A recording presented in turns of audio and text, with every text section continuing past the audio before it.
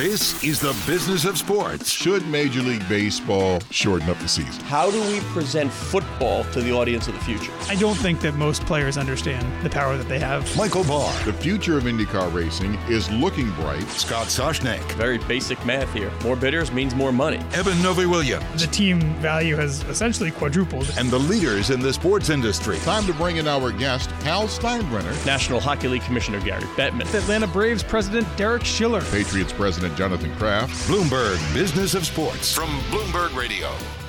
Hello, I'm Eben Novy-Williams. And I'm Scott Soshnick, and this is the Bloomberg Business of Sports podcast where, and if Michael Barr was here and not gallivanting around Detroit on vacation, he would say the big we explore the money. What does he say? See, we need Michael Barr here, where we explore the big money issues in the world of sports. And today we begin with Magic Johnson stepping down as an executive with the Lakers. I was happier when I wasn't the president. And when you got to make trades, you're not happy.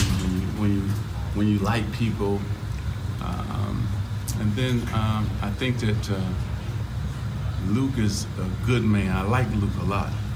And so what? We have a different opinions about different things. That's okay. That happens in life. But no, my concern is really my relationship with my sister, and that's Jeanie Buss. That's all I care about. All the rest of the stuff don't really matter. All right, so the Luke he was referencing, of course, Luke Walton, the coach, reportedly on his way out. Magic had gotten permission to fire him, but Magic fired himself first. And weird, though, he showed up to the arena last night and sort of hung out by the parking lot waiting for Jeanie Buss so he could tell Jeanie that he's leaving. Then he was told Jeanie's not coming tonight. And then he holds an impromptu press conference to say he's resigning. Yeah, 40-minute, kind of ranting and raving. And my big takeaway was that he seemed like a guy who just got out of jail, right? It's like they see the gate closing behind him and he breathes the fresh air. He said he called himself a free bird, didn't want to be handcuffed. He wants to go back to having fun. He really painted a picture. I don't know who's going to take this job after him, but it did not make me want the job. No, but it's not like he doesn't know. He's done this before. He knows what the job entails, and that is sometimes firing people, and that is sometimes trading people, and that may be long hours in a gym you don't want to be in instead of traipsing around Italy as he does in the offseason. It is not easy. I once asked Pat Riley about the idea that people could do the job without being around all the time, and Pat was like, no. You need to be there. You need to hear. You need to see. He's like, I'd love to do this job from the Bahamas. Just doesn't work that way.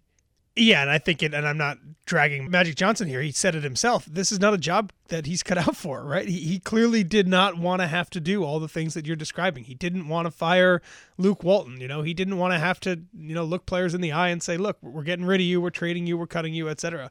And this is a job that requires that, So, good luck to him. He's 59 years old. He's a legend. He's a businessman, as you know. He's a part owner in the Dodgers. There is a lot that he's going to be able to keep himself busy with now that he's out of the job that he's held for, 2 years or so? Yeah, and if he really is worried about his relationship with Jeanie Buss, he needn't. Jeanie was out with a statement saying, I love you, Irvin. You're part of the family. And that's how close Jerry Buss was. Next time, give me a call. Yeah. If you find out I'm not going to be, this could be a lesson for young folks. If you're going to leave a job and there's somebody really, really close to you who is your superior, tell them first. Don't have an impromptu press conference. But hey, everything seems to be right with Magic and Jeanie, even if everything is not right with the LA Lakers. And Magic, this is one of the biggest franchises in basketball. 16-time champions. They're worth over $3.5 billion. They haven't been to the playoffs since 2013. Well, they get LeBron this year. They got for LeBron sure they're this going year. To the playoffs. And what I wanted to ask you, how much do you think that this, Magic stepping down, obviously tired of being in the position, how much do you think that LeBron James' arrival in LA kind of factors into that? I mean, LeBron has brought chaos to organizations in the past. Anytime in the first year that he's LeBron arrived. shows up, and LeBron and his folks are used to having say in how things are run. LeBron is a looming large presence. They did not make the playoffs. What's LeBron's age right now? He 32, 33, something like that. Yeah. He's got a lot of miles on that body. He is now trying to recruit players to the Lakers. You're competing against other teams with lots of cap space and free money. I don't care if it's the Knicks competing with the Nets. He's competing with some real teams. Let's see which marquee free agents he can get, but ain't gonna be around Magic. So yeah, LeBron is 34. Is he 34? 34. You just looked it up. I did. I looked it up. Yeah. We did Michael Barr math there. I assume this is still a coveted position, right? I mean, this is the Lakers. Of course. And even despite the fact that you're kind of coming into a team where you have a powerful player that might even be more powerful than you are. It's the Lakers. Yeah. Interesting. Anyway, Let's move on. Next topic. Adidas teaming up with, and you're used to a big name team here, like you're waiting for an EPL club or somebody like Cardi B, Beyonce, but no. Friend of the program, Paul Rabil, and his Premier Lacrosse League teaming up with Adidas. And what I take away from this, Eben, is the portion. Sure, they're going to get their shoes and their jerseys. Okay, I get it. The part that I see as a good match here is we know Paul and we know his social media presence and his brother Michael as well. Adidas is fond of this creators label. And we can see that with Kanye. We see it with James Harden. It's about more than just the athlete. That part of this deal where Adidas is going to put money into content creation seems like a marriage made in heaven. Yeah, and we've had Paul on the podcast. He's told us about his digital strategy. Dan Neer, who runs Adidas Lacrosse, one of the things he told me, this is the most digitally focused sports league that we've kind of ever seen, especially in the lacrosse space, right? So for a brand that really likes its athletes and its celebrity endorsers to be able to create on their own, either, artistically, via video, via music, via, clothing, this works very well with Adidas, right? Paul built this league. He's still an active player. He wanted it to be a more player-centric league, so there's a creator tie-in just directly right there. But speaking more broadly, their digital goals, their social goals very much aligns with what Adidas is trying to build itself right now brand-wide. Yeah, what we heard from Paul and Michael is that lacrosse, there's a big storytelling aspect. It's a lifestyle with lacrosse that has never been told.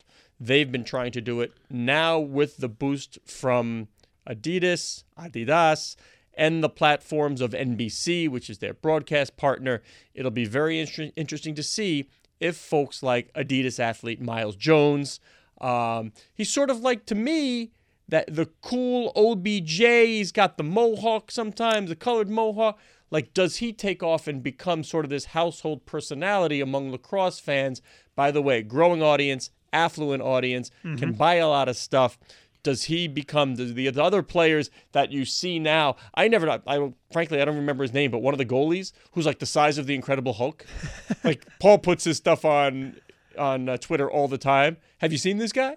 Then there's a face-off guy nicknamed The Animal. I swear, it looks like, remember I said the cartoon guys where you hit them over the head with a crowbar and the bar bends over the head?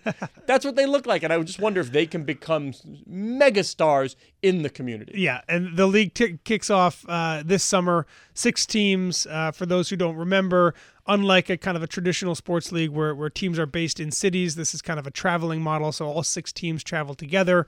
They're going to be doing, weekends in Boston, in New York, in Baltimore, across the country. This you mentioned NBC, which is their other probably top tier partner. Professional lacrosse has an entrenched outdoor and an entrenched indoor league, and PLL is trying to elevate itself to becoming the premier outdoor league. I would imagine adding Adidas, what the Rabil brothers told you, Scott. This is the biggest apparel partnership ever in pro lacrosse. This just kind of adds another kind of arrow to their quiver. All right, let's move on to the final topic, the New Jersey Devils. Friends of the program as well, Mr. Scott O'Neill, Mr. Hugh Weber, congratulations. It's one of those years where, no, it's not LeBron James because it doesn't get as much attention, but if you follow hockey and the up-and-comers, there's an American by the name of Jack Hughes, who is widely considered the top number one prospect out there. And without them saying it, it's pretty safe to say Mr. Hughes will be headed to Prudential Center. Yeah, for basketball fans that are familiar with not trying for Zion this year, NHL, lose for Hughes. It was that he's that much of an expected superstar that they put made the phrase for him. But a great result for the Devils. Right, 2 years ago they had the number one pick. They picked Nico Hischier. They good player. Traded for Taylor Hall, who was the number one pick in 2010. Became the MVP. He became the MVP, was injured most of this year, so they're going to get him back. They're probably going to add Hughes to the mix.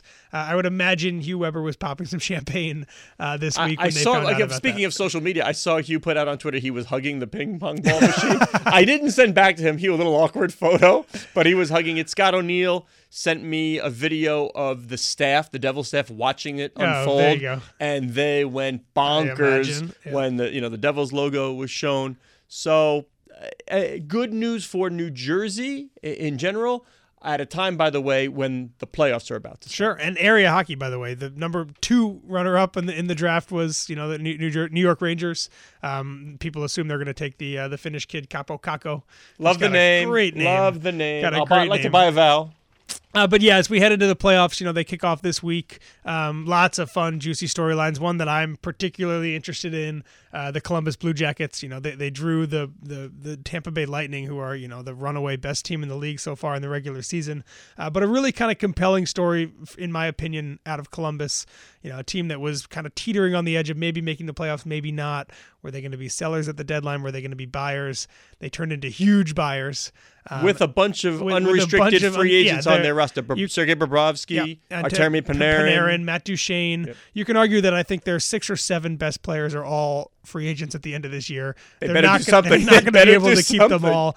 So a nice, they rolled the dice a little bit, right? And ending up playing the Lightning in the first round is maybe not the best draw, but I like the idea of a team that is maybe risking a bit of its long-term future trying to win now, and I'll be interested to watch them play. I'm just going to, for me, I'm watching one series closely. I want to see every minute of Toronto and Boston. Yep. 2 teams that I think everyone thinks could win the Stanley Cup. Really, Without both question. could win, and they face each other in the first round. Too bad one of them's got to go. But this is the time when the NHL shines. On Twitter, you'll see, hey, we're headed to overtime again. No more shootouts. We're going to play this one out. Maybe we'll have double overtime, triple overtime. A lot of fans, sort of casual fans, find the sport this time of year. And we got to see if they can sort of, again, how do you ride that? How do you become bigger? How do you win the new fans? How do you generate more revenue? What does the NHL do? I mean, they've got young players. You've got stars. You've got great matchups, but you got to capitalize. Yeah, let's not sleep on the Vegas Golden Knights either. Year 2, they're playing probably just as well, if not even better than they were at this point last year. I still contend getting to the Stanley Cup Finals was not good for them in their first year. Anything short now will be a major disappointment, and then you see what happens to the fan base. May be true, but there has not been a sophomore slump yet from a fan perspective, and that is, for my money, the biggest expansion success story of the modern era in American sports. So will be fun to watch the Vegas Knights as well. They play the Sharks, right? They play the Sharks. Yeah. Right, so Eric Carlson's been hurt, but he's two back. loud buildings. Yeah, good beards too. I know. I like that.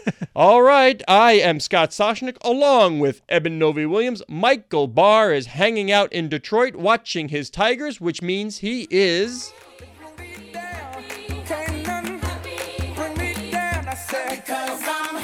And we'll be happy when Michael Barr is back next week. We're a rudderless ship without you. We're here each and every Monday, Wednesday, and Thursday, exploring the world of money and sports. Join us again at the end of the week when we speak with Brooklyn Nets GM Sean Marks. Yeah, he's happy too. Brooklyn Yeah, Nets. he's a happy guy. You are listening to the Bloomberg Business of Sports on Bloomberg Radio around the world and online wherever you get your podcasts.